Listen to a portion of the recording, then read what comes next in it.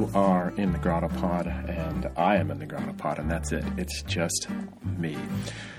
Where is Bridget Quinn, author, you might ask? Where is her delightful voice on the Grotto Pod this week?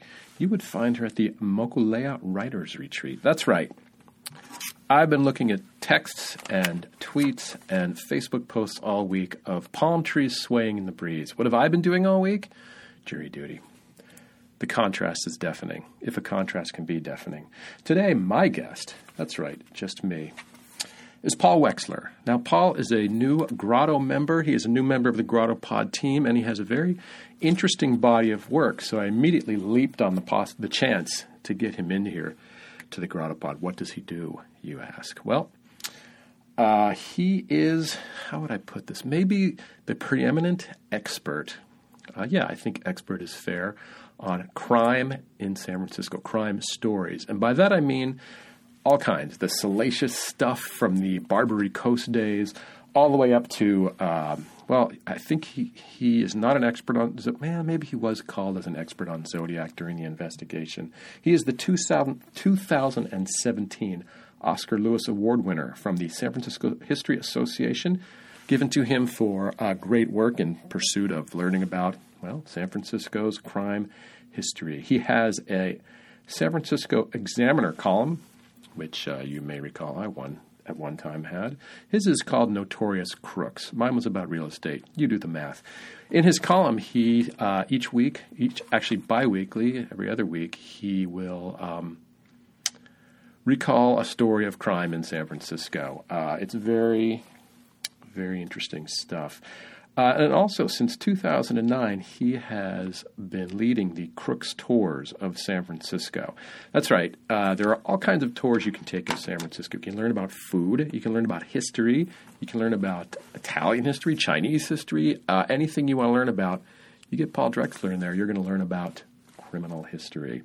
And I don't know why, and I'm going to get to this a little bit in the I'm going to get to it pretty quick in the interview, but the history of crime in San Francisco is something that tickles just about everyone's fancy. People want to know. It's the strangest thing.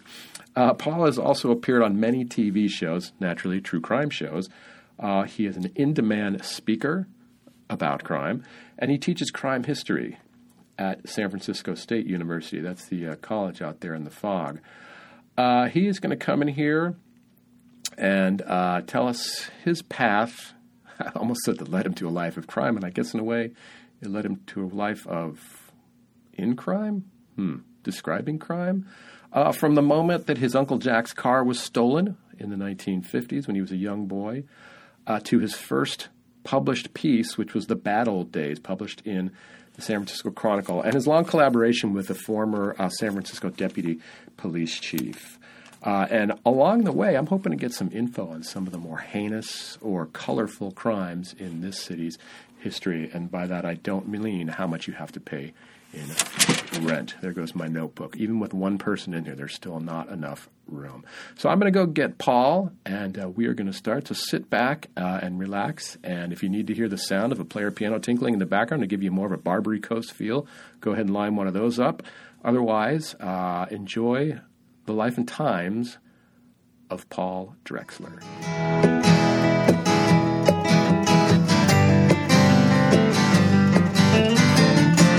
Paul, welcome to the Grotto Pod. I'm really happy that you're the first person to bring, other than me, Western wear into the Grotto Pod. And definitely the first person to bring a Richard Brodigan mustache into the Grotto Pod. But as I just said before I turned on the mics, during my intro, I mentioned a lot of your colorful career, but forgot to mention your new book. This is your first book, right? Yeah, it's not done yet. Right. But tell us, tell us where it's at and what it is. It a culmination or another step on the way? Well, I write a column for the San Francisco Examiner called Notorious Crooks, and it's about interesting cases in the San Francisco Bay Area through the years, going back well over 100 years. So I've taken some of these cases and, like serial killers or con artists or escape artists, and I've expanded them because obviously I have a pretty strict word limit writing for the paper. Yeah, what's your limit there? It's about 1,000 words. Yeah. And then sometimes I'll do a two-parter. So I'm going over each one of those stories, and then I'm expanding it. Okay. Yeah, you sent me the a little bit of your proposal on that. So you said has the proposal been accepted? Yeah, it's kind of strange. It's very strange, I guess. I've tried to get it published, and I've gone through the whole agent thing, and I pretty much felt that this is a regional book, and I'm probably going to self-publish it. Are you? That was my plan. Oh, that's what you thought, yeah. Yeah, and then there's this publisher. I don't want to mention because I don't. Right. I haven't gotten the contract. You don't want to have a sideways type of experience, right. Who is involved strictly in the true crime area, and he's written many books of his own. And I sent him the proposal, and then I sent him the sample chapter, and he said, "Yeah." So sans agent, right? You just went right through. And it's through Amazon. I'm not sure about. I haven't seen what the printed thing will be, but the offer was pretty good. Yeah, considering. So how much of it do you have written? I have written. Hard to say, but I've written well over half of it. Okay. And you mentioned just now that you thought it was regional, and I would almost argue otherwise, that for some reason when it comes to San Francisco, I won't say San Francisco and crime are inextricably linked, but something about crimes that happen in San Francisco seem to capture the fancy of people. Is that because they're weird crimes? Well, I do think, and I think it's national too. Yeah, I just been told not setting your hopes too high. Right. But San Francisco is a city that was founded in part by criminals. Do explain to our non-historic minded listeners. Yes. Well, there's a great quote from Kenneth Rexroth where he says that San Francisco was settled mostly by gamblers, prostitutes, rascals, immigrants, and fortune seekers who came across the isthmus and around the Horn. Which sort of set the template for the rest of us. Right. And it also, from the very beginning, was probably the most cosmopolitan city. You had a lot of Chileans coming up from South America because they had mining backgrounds. Then you also had a lot of New Yorkers. There was a company that was raised for the Mexican-American War, which never got to fight by the time. So they ended up out here, and they were the first sort of gang called the Hounds. So do you think it was kind of a combination of – because, I mean, a lot of what you just described, the rascals and kind of the people who've run out of options, describes almost any Western city of the 19th century. But do you think because there was water here, there was a port that brought other people in and kind of gave it a little more texture? Well, I mean, certainly it was easier to get here. In the early days, most of the people came by ship. Second, there was a lot of money here. So with the gold coming in. And there weren't a lot of law enforcement. So that was particularly, and then we also had a lot of Australians. They were known as the Sydney Ducks. How come? Well, in order to be, I would say that Australians had perhaps the greatest resume as criminals because they generally had to commit a crime. It was a prison colony to be sent to Australia. The greatest resume. And then they would come here. Obviously they were all really good sailors, and here's a town with this rich. Not a lot of cops. It's perfect for them. And they had actually a part of the town that was known as Sydney Town. Where was that? It was Nob Hill kind of area. And there were a number of fires started in the early years. And some of them, the idea was the Sydney Ducks would wait until the fire was blowing away from Sydney Town, till the wind was. And then they'd start a fire. Then as people were trying to put it out, they'd steal. It's so funny how little we could – how unlikely it would be that modern-day San Franciscans could live in old San Francisco. When you were telling that story, I was thinking of the story of Irish Hill, was it called? Yes. and how it wasn't the way I've read it described. You couldn't walk out your front door without getting hit over the head with a bottle, basically. Yeah, it was. There was. It's incredible to think of the amount of drinking that went on. Right, and it eventually burned down too, right? Well, no, Irish Hill actually was leveled. Right, but before that, something happened. No, I mean it was just cumulative. Like, all right, that's it. No, what happened was, I think also there were a lot of factories. That's metal factories in Irish Hill. And I think a lot of the land was bought for shipping or shipbuilding and stuff like that. But for some reason, it was leveled. Because, I walked by there. It's just the saddest little bump. Right. It was very, very Irish. And it's true that, look, you got to go back. There's no Facebook. Right. There's no TV. Right. So what do they do on the weekend? Well, often people who hung out in one bar would visit people who hung out in another bar and have a big fight. Just for kicks or out of rivalry? Just for kicks. And then the winner would buy the losers a drink. I like it. I like that. But so here's the problem. I could sit here and pump you for information on historic San Francisco because I'm one of those guys who will bore his friends by walking around and going, hey, you know what happened on that corner in 1932?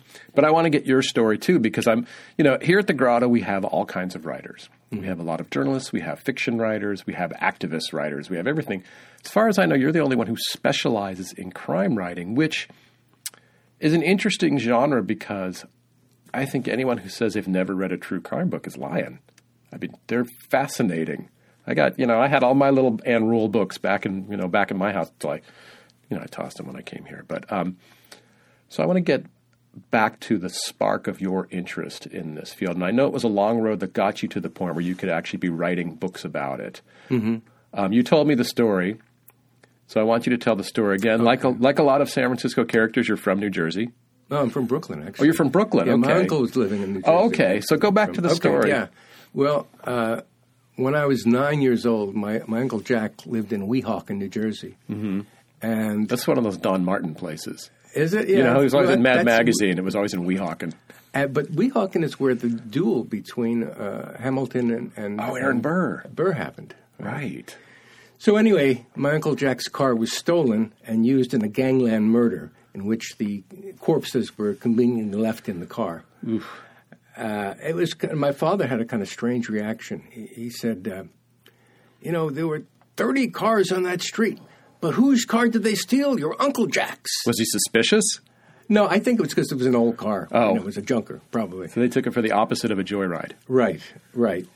So that was one thing. And then for some reason I had an aunt that bought me a book called Gang Rule in New York, mm-hmm. which was a book about crime in New York City between 1900 and 1940. Okay. And I found them both fascinating. Yeah, so how old were you when you moved out of Brooklyn? So we're talking 50s, 60s? Yeah, well, I went to school in upstate New York, so I left when I was... Okay, so childhood, all the way up through high school. Yeah. And this is a time when I would say organized crime, I don't know because I wasn't there. I've read a million books, mm-hmm. but day to day, how visible was it? Not in my neighborhood so much. Yeah. But which neighborhood was it? I grew up in Flatbush, mm-hmm. but if I had gone 20 blocks in another direction, I would have seen a lot. Bensonhurst. So it was a part of life. Yeah. I mean, you knew about it. It wasn't so much part of life that I would see criminals, except, mm-hmm. well, actually, now that I think about it, we did have the Sirico brothers. The Sirico brothers were like our neighborhood goblins in a sense. Oh, Carmen Sirico. It was like going to beat you up or something. I never did see him, but and actually, Sirico's brother played Paulie. Well, they were hoods, and he played Paulie on The Sopranos. Exactly. Oh, because he was a hood before he became an actor. Absolutely. That's right. And I got to ask this for my dad, rest his soul. What was it like when the Dodgers left? This is strange to admit. I was not a Dodger fan living in Brooklyn. I should have been. In Flatbush? Yes, I should have been. But my brother, who was a few years older than me, was a Yankee fan. So I was a Yankee fan. Had I realized... That's rough sledding, man. Yeah. Well, also what really detestable people the owners of the Yankees were. Oh, yeah, that's right. Changed things. That was before Del Webb, too. It was, he was part of them. Was he? Yeah. But I guess what I'm trying to get at here is, was there anything about living in that neighborhood during that time that would have captured your fancy when it came to crime? No, the whole city the city as a whole, and I certainly was aware of the mob crime that was going on at the time. Was it glamorized at all, or was it just there? I think it was in the papers. I think it was glamorized. It's definitely glamorized now. Yeah. I think it was also, to an extent. I mean, this whole true crime thing, it is quite interesting. It used to be, I think, kind of a guilty pleasure, like professional wrestling or something, which I also like. When I say I had all these Ann Rule books, I quickly, I don't display them. Right. They hide in the basement. But I think, well, one thing that's happened in the last 10 years is with the serial, with Netflix, with bringing better storytelling, more talented people, and better production values. And because these are great stories, and what adds to them are that it's a real person, it's a real thing. Right, and they you've got all the elements of a good story ready made. Yes, and then you have the mysteries, and what's going on now is really wild. There's a lot of this true crime stuff. It's about a case that's not solved, and we're starting to see crowdsourcing. Right, like I can't remember the name of Patton Oswalt's wife who died. Yes, her book led to them catching. Well, it didn't lead to it, but it kept him in the news. It was useful. The Golden State Killer. Yeah. And actually, I was at this conference this last weekend, and there was a whole bunch of stuff about the Golden Gate Killer that had been planned already. And it certainly was a big topic, and the way they solved it is fairly unique as far as I know. How'd they do it? Well, it was through DNA, but a very different kind of doing it. Normally, if they have the DNA of the culprit, they'll match it against the database of criminals, and that you get a hit. That's it. But this person hadn't been arrested. Right. You would have to already be a criminal for them to find you. Right. In this case, what they did was they went on one of these ancestry websites. Oh, it really? wasn't 23andMe. I forget which one it was, and they found a distant match. So they found someone who was like a second cousin or something like that. So they knew, and they had they were pretty sure that this guy was still in the Sacramento area. And they started narrowing down candidates. They had to be between certain ages, have certain backgrounds. And then as they narrowed them down, they tried to get DNA from these people. And it could be by going through the garbage. Well, what are the parameters of legality when it comes to that? Getting someone's DNA without their consent? It's like you put anything in the garbage; it's fair. Oh, it's public access. I'll keep that in mind. So that's the legal way to do it. Okay. I thought maybe if they had probable cause or something, they could say, "All right, you need to give us your DNA." Well, if they do, yes, they could do that. But in this case, they didn't really. And then when they got it, that's when they went and arrested him. And I want to circle back to that, Sure. to CrimeCon, which we were at last weekend, a little bit later. But I want to delve back a little bit more and sort of trace your journey again. So as you're growing up, you're interested. This book sort of sparks an interest, which I'm guessing at the time just led to more books. Yes. And I developed, I had a pretty good memory for some of these obscure things, so I had a pretty good knowledge. But how does one get from there to realizing that their talent is writing about it? Well, I had been writing some other things. When I came out here, a few years after I came out, I think it was 1984, I wrote an article for the Examiner Chronicle. That was Sunday the first paper. one, right? Yeah, it's called The Bad Old Days, and it was about crime in early San Francisco. Now, let me stop you right there because this is interesting. When you talk about San Francisco history, it's so closely intertwined with San Francisco crime history and even just San Francisco eccentric history that's a perfect fit, even if you're not yet known as a crime writer. You're a history writer at this point. Yeah, and I think my writing anyway is a lot of history. That's a big part of my interest. Also, the great thing about San Francisco, it was a place where you could reinvent yourself. That was very big. I mean, and that's I think key. Emperor Norton is one of the great examples of that. But there was another guy. I'm trying to think of. There's a street named after him, and I can't think of it at this moment. But he was a kind of a city leader. And they were thinking of running him for mayor. Then he was at a party, and let's say his name is William Balfour. Well, I'm dying to know who he is now. Green, Talbot Green. Oh, it was Green. Yeah, sure. Yes. There's a big street named after him. So a woman walked up to Talbot Green and said, "You're not Talbot Green. You know, you're Harry Reiser. You embezzled $20,000 from a bank in Philadelphia." And it was absolutely true. So he just left it all behind. Yeah. But somehow they kept the name. That is really interesting. I was just thinking as you were talking, I mean, like even the city leaders back then were kind of corrupt too. Well, there was a lot of corruption. One of the other things that happened was a lot of Irish came out from Tammany Hall.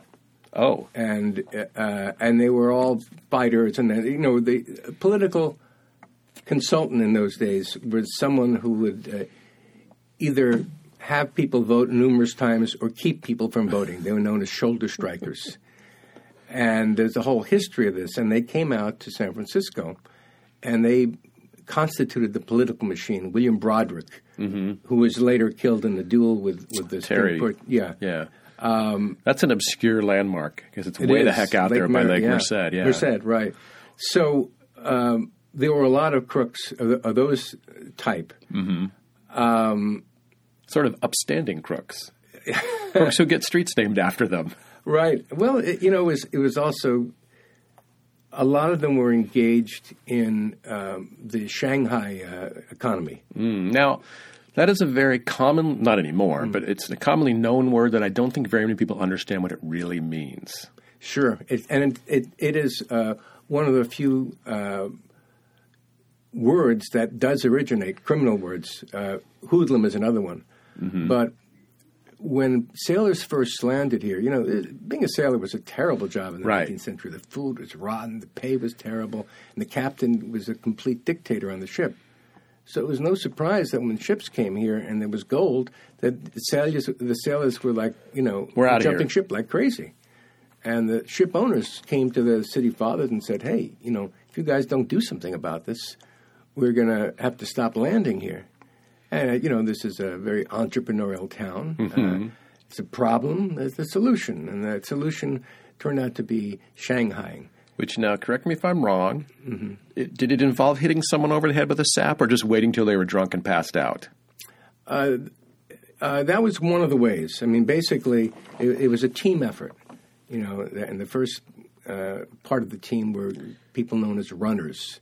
And they were sort of tough guys, and they would either lure someone into certain rooming houses or bars. Sometimes they would kind of strong-arm them in.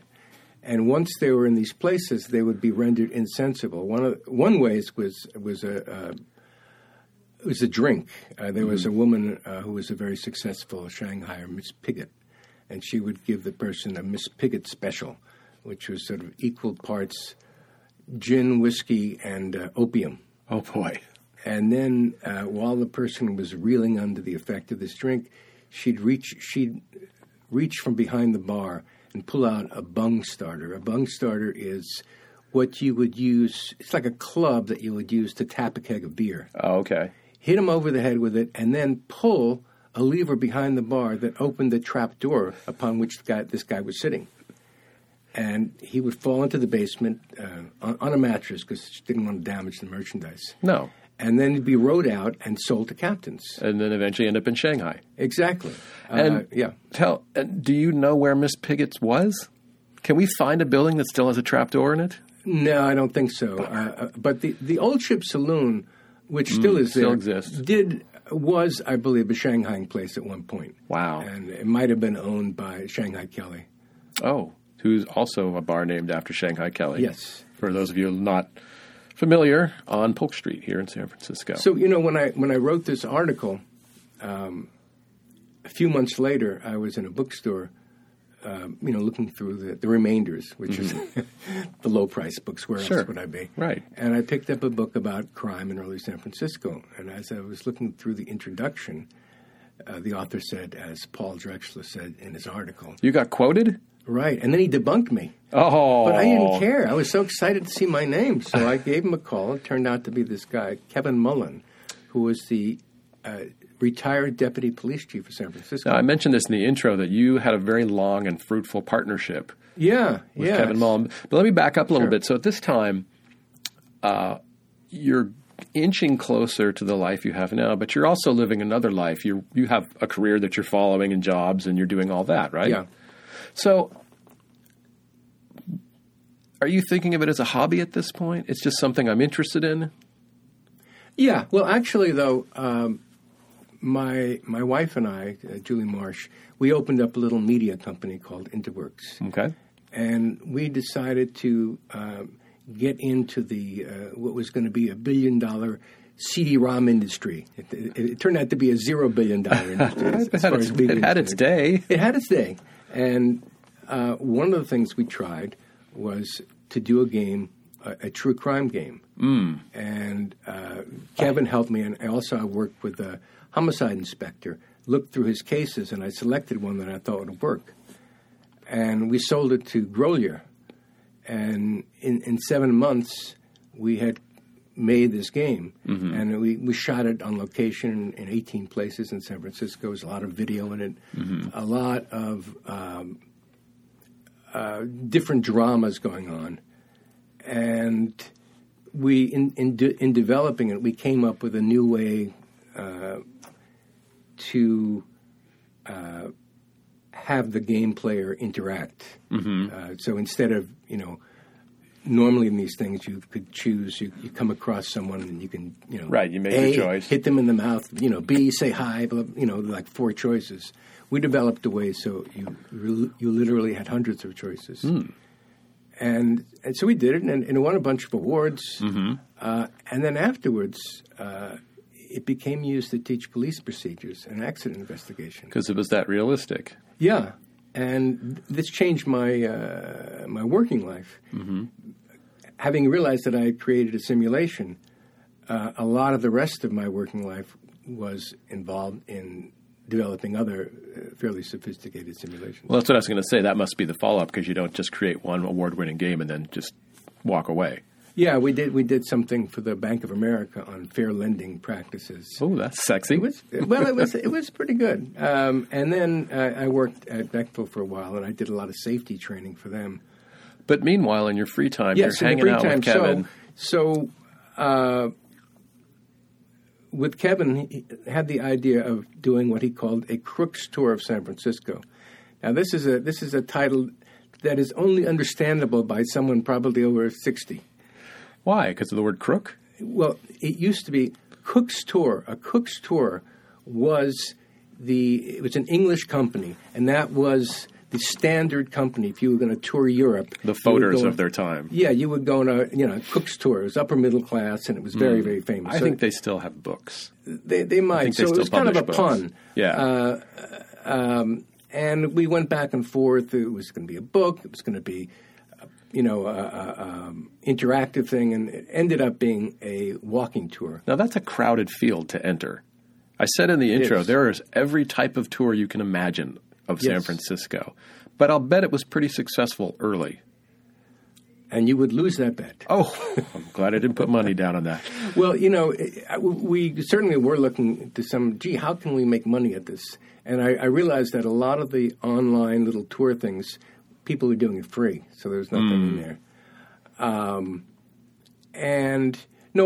It was popular, but I was pretty lousy at it for a while. It took a while to come up with a tour that was the right amount of time. And actually, for a period of time, I have identical twins who were actresses. So one of my daughters became the tour guide, and she was a hell of a lot better than I was. That's when it was somewhat successful. Now, when you're creating a tour of crime in San Francisco and having the vast body of knowledge you have, where do you focus geographically? Well, it's going to be a walking tour. Right, so you have to be stuff that happened. And the first tour was kind of a waterfront. But the problem with the waterfront was that very little of it looks like it used to. Right. So you're often, showing a blank wall and saying, here stood... Which I would find fascinating, but I think I'm not in the majority. Right. So I looked around and I saw the Barbary Coast was one area where there actually were a lot of buildings that were fairly old. And for the uninitiated, the Barbary Coast is Jackson Square area? That's Jackson Square. It's anywhere from Pacific, from about... I'm just trying to think. Not Broadway. Well, Broadway is one end of it. You got to remember that the city grew, so it really literally. The way it started was first of all they'd use old ships for stores and different things. And for the uninitiated, sometimes when they're digging up parts of the financial district, they will find an old ship that it was built on because the coastline was actually several blocks. Oh, it was about 5 or 6 blocks west of where it is now. Yeah, west of where it is now. I mean, so they built piers for ships to land, and there would be 2 piers that were parallel and, a few hundred feet apart, and gradually in between the piers would be filled in with all kinds of garbage. And ships, because, like you said, they'd get here and the guys would all run to go find gold and not get back on the ships. Exactly. Well, there were hundreds of ships that were abandoned. But gradually it grew out of that, when they would fill in the space between the piers, and then they would build another pier that went further out. And so a lot of what the Barbary Coast was at one point water. Yeah. And so Pacific Street was actually probably the epicenter. It was called Terrific Street. Terrific Street. At one point. Depends on how you look at it, I'm sure. And then it bordered and kind of oozed over into Chinatown. Chinatown was the first. Portsmouth Square was where the city began. Right. And Chinatown became Chinatown in the 1860s. It's when a lot of the Chinese immigration came. And those 2 areas, in Chinatown in particular, really looks kind of like it did. So it's perfect to show people. Have you had access to what I've heard as a network of crazy tunnels and things under Chinatown? That's partially true and partially not true. And certainly the earthquake took care of a lot of that. After the earthquake, they wanted to move Chinatown to China Basin. Really? Or Hunter's Point, excuse me. And, well, it was a very racist idea. Sure, put them in the corner. Chinese sitting on good real estate. But fortunately, and you have to understand that the country of China owned a fair amount of real estate in San Francisco. Which hasn't changed. And they rebuilt the section so quickly that it was a moot point. Just got it done before they could figure out how to kick them out. Exactly. Interesting. And which is, it was bad, but considered in Washington State, it was illegal to be Chinese at that time. Oh, I didn't know that. Yeah. So we've gotten you to 1995, but I want to interrupt by asking, do you specialize in any era? Not really. I think I like probably between 1900 and 1970 is an area. I see crime as a lens to look through history. So there are a lot of crimes that become part of the fabric. Some of the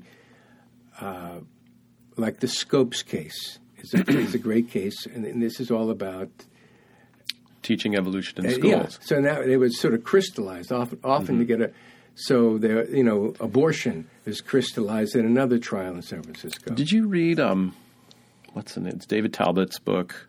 Oh yeah, because that's the first thing that comes to mind. Whatever you were Season of the Witch. Season of the Witch, yeah. About whatever you think of that book of using those incidents.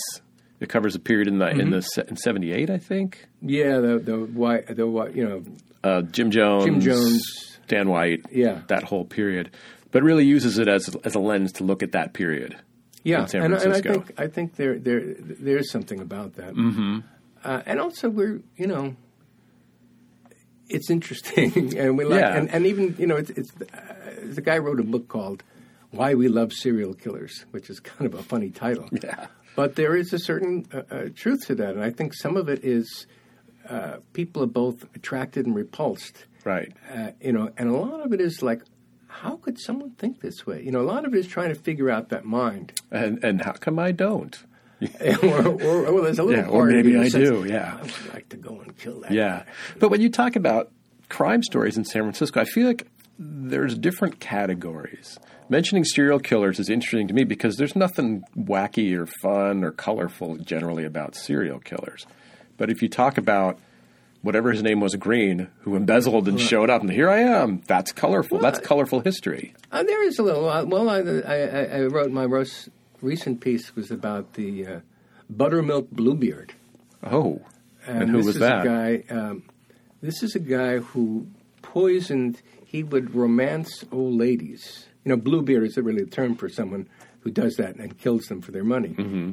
He would romance old ladies, marry them, take them on a car trip, and then poison them with buttermilk, which he used because it hid the taste. Mm. And then he would have their bodies shipped to another state and cremated.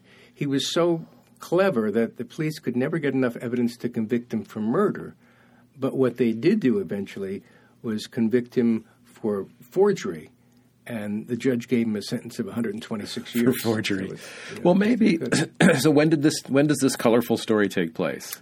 The trial was 1945. Oh, so that's fairly recent. I was going to say that it almost seems like, how tragedy plus time equals comedy. Exactly. Yeah. There's a lot of I think the con people and the escape artists probably are the most interesting. Right. But even beyond that, I think the pre-World War II San Francisco, I'm thinking in particular in the tone of the coverage of Zodiac in the 70s versus, hearing about, I don't know who, someone in the 20s. Or you were telling me a story about the Bad Brothers who were, did they own a quarry? Oh, yeah. Oh, my God, now I'm trying to think of their name. These...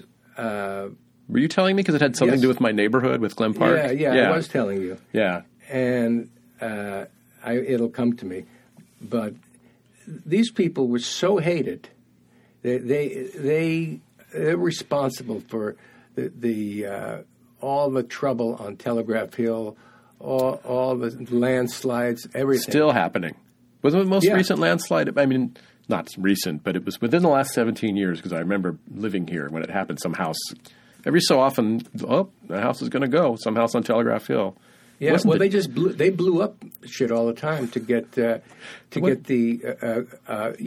use cement, use the rock in building, and they bribed the city, and they completely ignored everyone, and they were incredibly corrupt, and they were also incredibly nasty.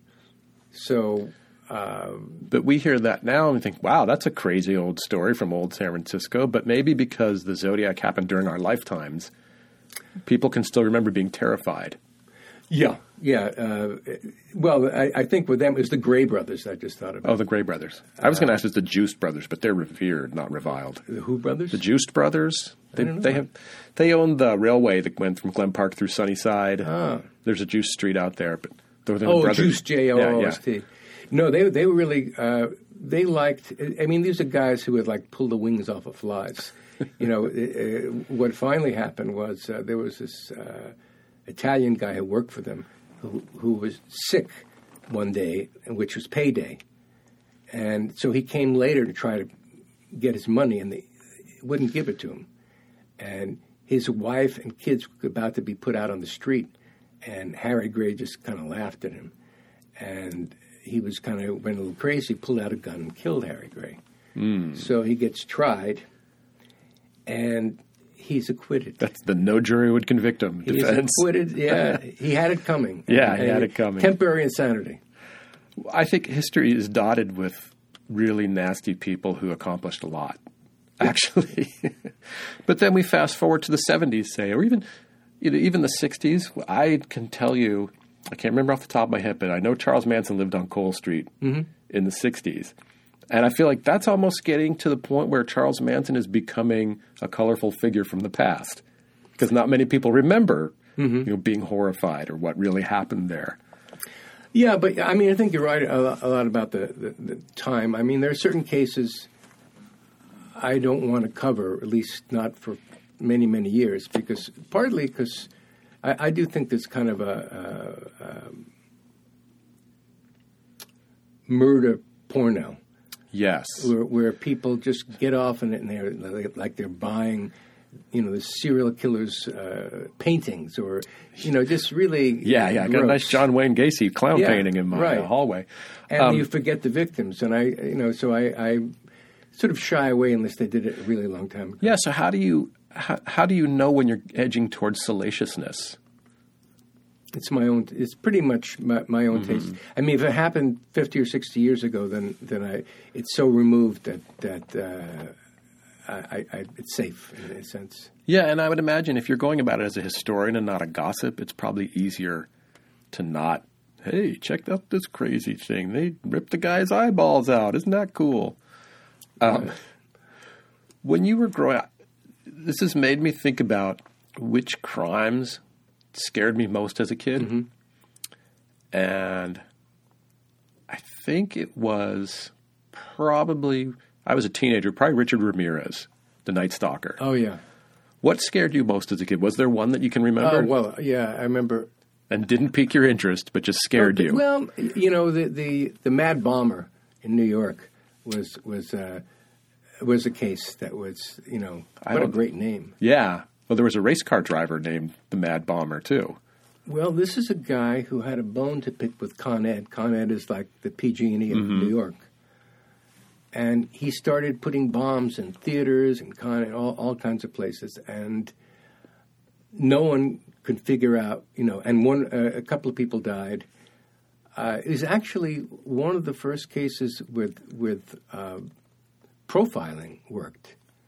It was really quite extraordinary, where a professor of psychology, a psychiatrist actually, looked at the evidence and he said, the person who did this is probably Eastern European. He lives with his, relatives. He gave a whole detailed analysis to the point where he probably wears a vest. How he knew that, I have no idea. But it turned out to be right. It was a guy who had worked for Con Ed and been injured and had not gotten the money he felt he should have gotten, and then started making these little bombs. George Metesky. George Metesky, the Mad Bomber. In order to do what you do, you have to have an interest in the crimes themselves, but balance that out with the interest you have in the way the criminals are caught. I thought of that, talking about profiling. That must be something that you're interested in. And also, what sort of access did your partnership with Kevin give you to kind of behind-the-scenes police work? Well, I mean, one thing is I pretty much, if I'm going to write about a crime, there has to be something in addition to just the crime, some aspect that makes it interesting. Does it have to be solved? Generally, yes. But for example, there was a case. It's going to be in the book. This serial killer who was executed, and then there was the doctor at San Quentin. He was a doctor for 40 years, and he was for a prison doctor. He was pretty good, but what he did was it was a case of sort of adding insult to injury. So after Kelly, Buck Kelly was the guy's name. After Kelly was hung, this guy cut out his gonads, and they were put in an old man. This is the point with goat therapy. That's messed up, man. This is there's a lot of fads that still go on, and there was a period of time where it was believed that if you take the testes of a goat and put it into a person, they're going to revive them. And, so that whole area of that I found to be, pretty fascinating, which is one of the reasons I picked the case. Yeah. I'm kind of repulsed, actually, but that's probably era-specific. Back to police work. Yes. What did Kevin give you? Well, I mean, I inherited his files, which and he did. So he got to keep them. Yeah, he did research when it was much harder. Before the internet. It's so much easier now to find stuff. You go on newspapers.com and you can find things. But your interest dates back to pre-internet. It's easier, but is it more fun? Well, I find it's more. I mean, for me to be online and look at be able to, sitting at my desk and to be able to look through all these newspaper clippings from the 1920s or the 1890s. That's much more fun to me than going to the library and taking these things down and looking in the 6th floor, head on up. Yeah. In that case, it is more interesting, or I can get more done, put it that way. And also when I'm doing it, and then a lot of the fun for me sometimes is in doing the research, I come across another crime that I never heard of, and that becomes a news story. And to what point is it necessary for your process to go to the site? Oh, of the case? Yeah. It's really not. I mean, I'm interested particularly if the site's still there. Also, one of the things I have been doing is interviewing a lot of retired cops. And they're trying to get the police, fire department, sheriff's department, and I think the emergency EMTs are trying to put together a museum called Guardians of the City. And as part of that effort, I want to get the stories of these old cops while they're still around.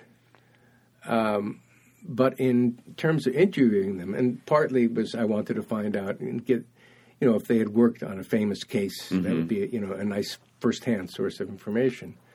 But what I started getting also were just great stories. Right. And thinking it would be great to have a book that's the cop version of a book called The Glory of Their Times. I don't know if you're a baseball guy or not. I'm a baseball guy. Do you know The Glory of Their Times? Was that? Yeah, the name is familiar. I'm trying to think. Was it 1907 or 9? Or what period of time were we talking about? Well, the book was written in the 60s, and the guy who wrote it was Lawrence Ritter, and he went around the country interviewing old ball players. Right. Like Paul Wainer and Smokey Joe Wood. And as a piece of history, it's unbelievable. Like if you watch the Ken Burns of baseball, most of it came from The Glory of Their Times. Really just and talking about, Joe Wood talking about how'd you start? Well, I was on the town team and we'd ride in wagons and we'd go steal produce. We'd steal corn out of the field when we were going to play other teams. And this is Kansas in the 1880s. It's fascinating. So a cop version of that would be really something. Just to hear those old stories and how things have changed. It is interesting. And some of this, I don't know how self-serving it is or not.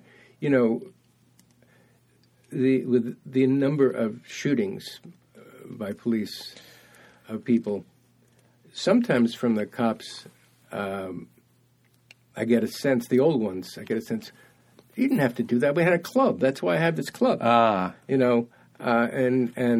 Interesting, yeah. There was a case I'm writing about now where there were these people known as the baby bandits. They were either young bandits or they stole babies. They were in swaddling clothes. It was amazing. No, they weren't really that young. They were 18. Two were 18, one was 21. But at that point, having young criminals like that were not as known. They did a lot of armed robberies, and they killed someone in it. And there was a point where the sheriff of this Merced got a tip, and that these guys were in a cafe, and he goes and starts to arrest him, and then they start fighting back. And the sheriff said, "I could have killed him, but he's just a kid." Yeah. And they ended up taking him in by bashing him over the head with a club. Which is it's a hard blow as well, but it's definitely a different point of view than you would find now. Yeah. He didn't seem the impression I would get from that is he didn't feel as much at risk as cops do now. Although he was certainly, but interesting. Again, I would get sidetracked talking about San Francisco crime stories for hours, but I do want to trace your career. And at what point did you start writing for the Examiner, and what point did this become your job? I started writing for the West Side Observer before that. Oh. And then I sent a query letter. Some of it is just to follow up, which has been a lesson that has taken me many years to learn. And I sent in a sample story, and I didn't hear from the Examiner. So I called them back, and they said, "Oh yeah, come in, and yeah, we'd like you to do that." And I said, "How did you like my story?" And he says, "Story? They never read it." Oh boy. But Same old Examiner. I started writing for the Examiner in 2015, and I love deadlines. Me too. Basically, so starting to write on a regular basis really improved, my writing a lot, and made me much more disciplined. And I when I'm picking stories, often it's like I'm thinking, what's my opening for this story? If I can't find a good opening, I may just go on to another story. And meanwhile, I know you've been tapped as an expert to appear on TV shows, and you've given talks, and you're teaching.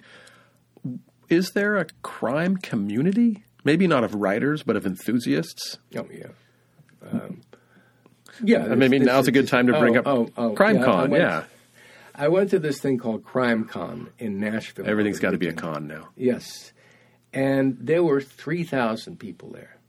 From all over the world. From all over the world, most of the United States, and I'd say about 75% of them were women.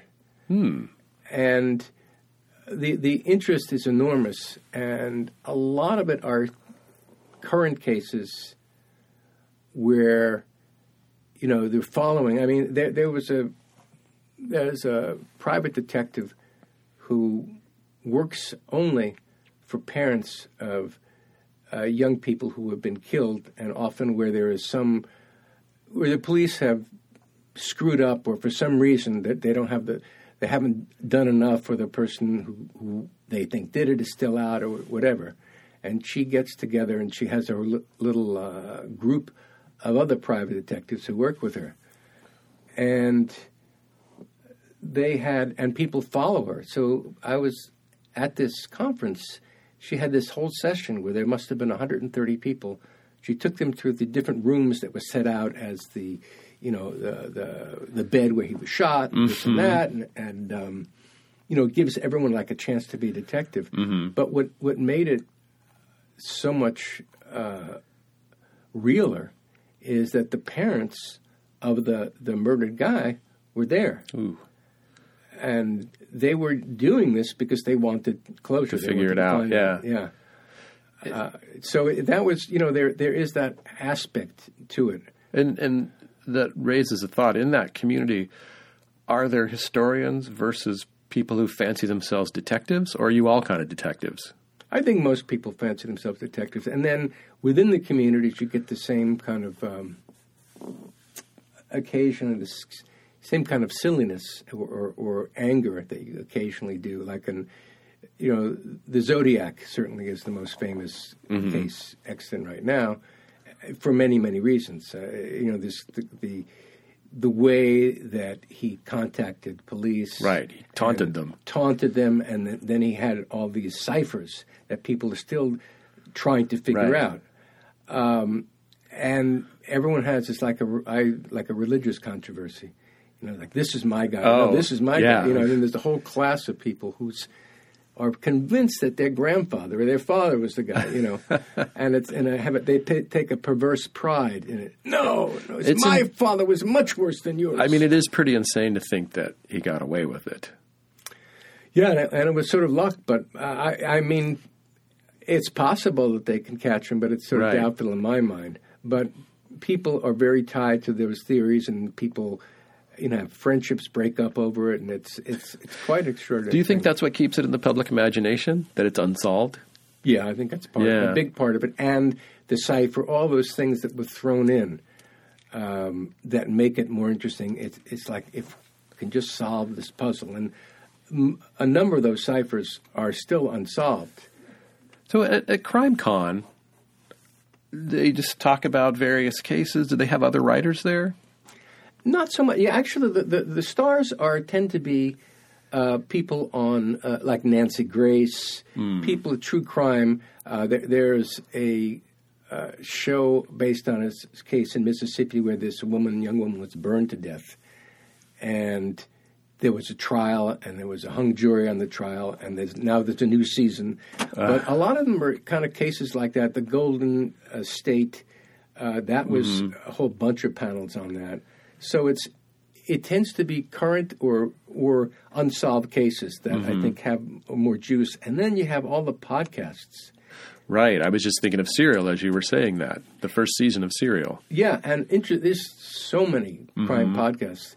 And interestingly enough, there's a number of comedy crime podcasts. Oh, yeah. A lot of them. And a lot of it is, I think, they're the ones, like the best ones that are done by really documentary filmmaker types who know how to weave a story together. But I think you need to take all of them with a grain of salt because the editing, what you choose to put in, what you choose to leave out, has a lot. You're not hearing really an objective. You're not hearing evidence. But there are ones. There's a whole kind of podcast where like there's two people on and they're wisecracking and they're doing this and doing that and they're connecting with. It's Karen Kilgariff does one. I think Karen Kilgariff is a comedian who does one. There's a lot. My Favorite Murder, is that what it's called? My Favorite Murder. Yeah. There's just a ton. Murder and Martinis. A wine, pairing wines with murders. Well, and that actually brings up a point. And we're getting close to running out of time, but do you feel there's a responsibility to treat this stuff with a little bit more weight than Murder and Martinis? I don't know. It's. I guess it depends.